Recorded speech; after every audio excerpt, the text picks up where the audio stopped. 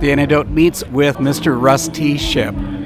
You're here at Audio Feed, putting up with all the heat and the sunshine. Where did you park your ship today? Well, I'm actually looking at the ship right now, which is across the street. And people listening right now, obviously they can't see it, but looks like the rust is really in rare form today. It's quite red. There is a particularly large amount of algae on the stern. It's right across the street, the ship. You ever get any problem with that, like with mold growing in your hair and things like that?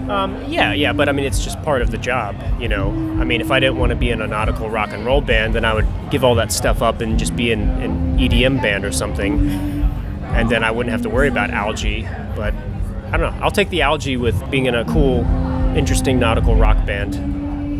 We're actually here to talk about new music because you've got a new single. Yes, we do. We've got a new single that is dropping July 18th, and it's called Breaking Waves. It's the first song that we're releasing from our new concept record called Liquid Exorcist. And so this first single, it's actually accompanied with a music video, which was shot and filmed on a submarine. So that's pretty cool. If you want to see Rusty Shipp rocking out on a submarine as it's losing power and sinking to the depths of the ocean, July 18th, it's coming out. There isn't much room to move on a submarine because I have been inside of one before. Isn't it a little tight to do a set? It's pretty tight.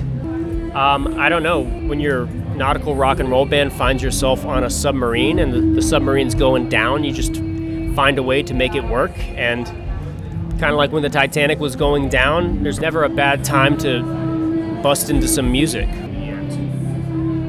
So, release date for Liquid Exorcist?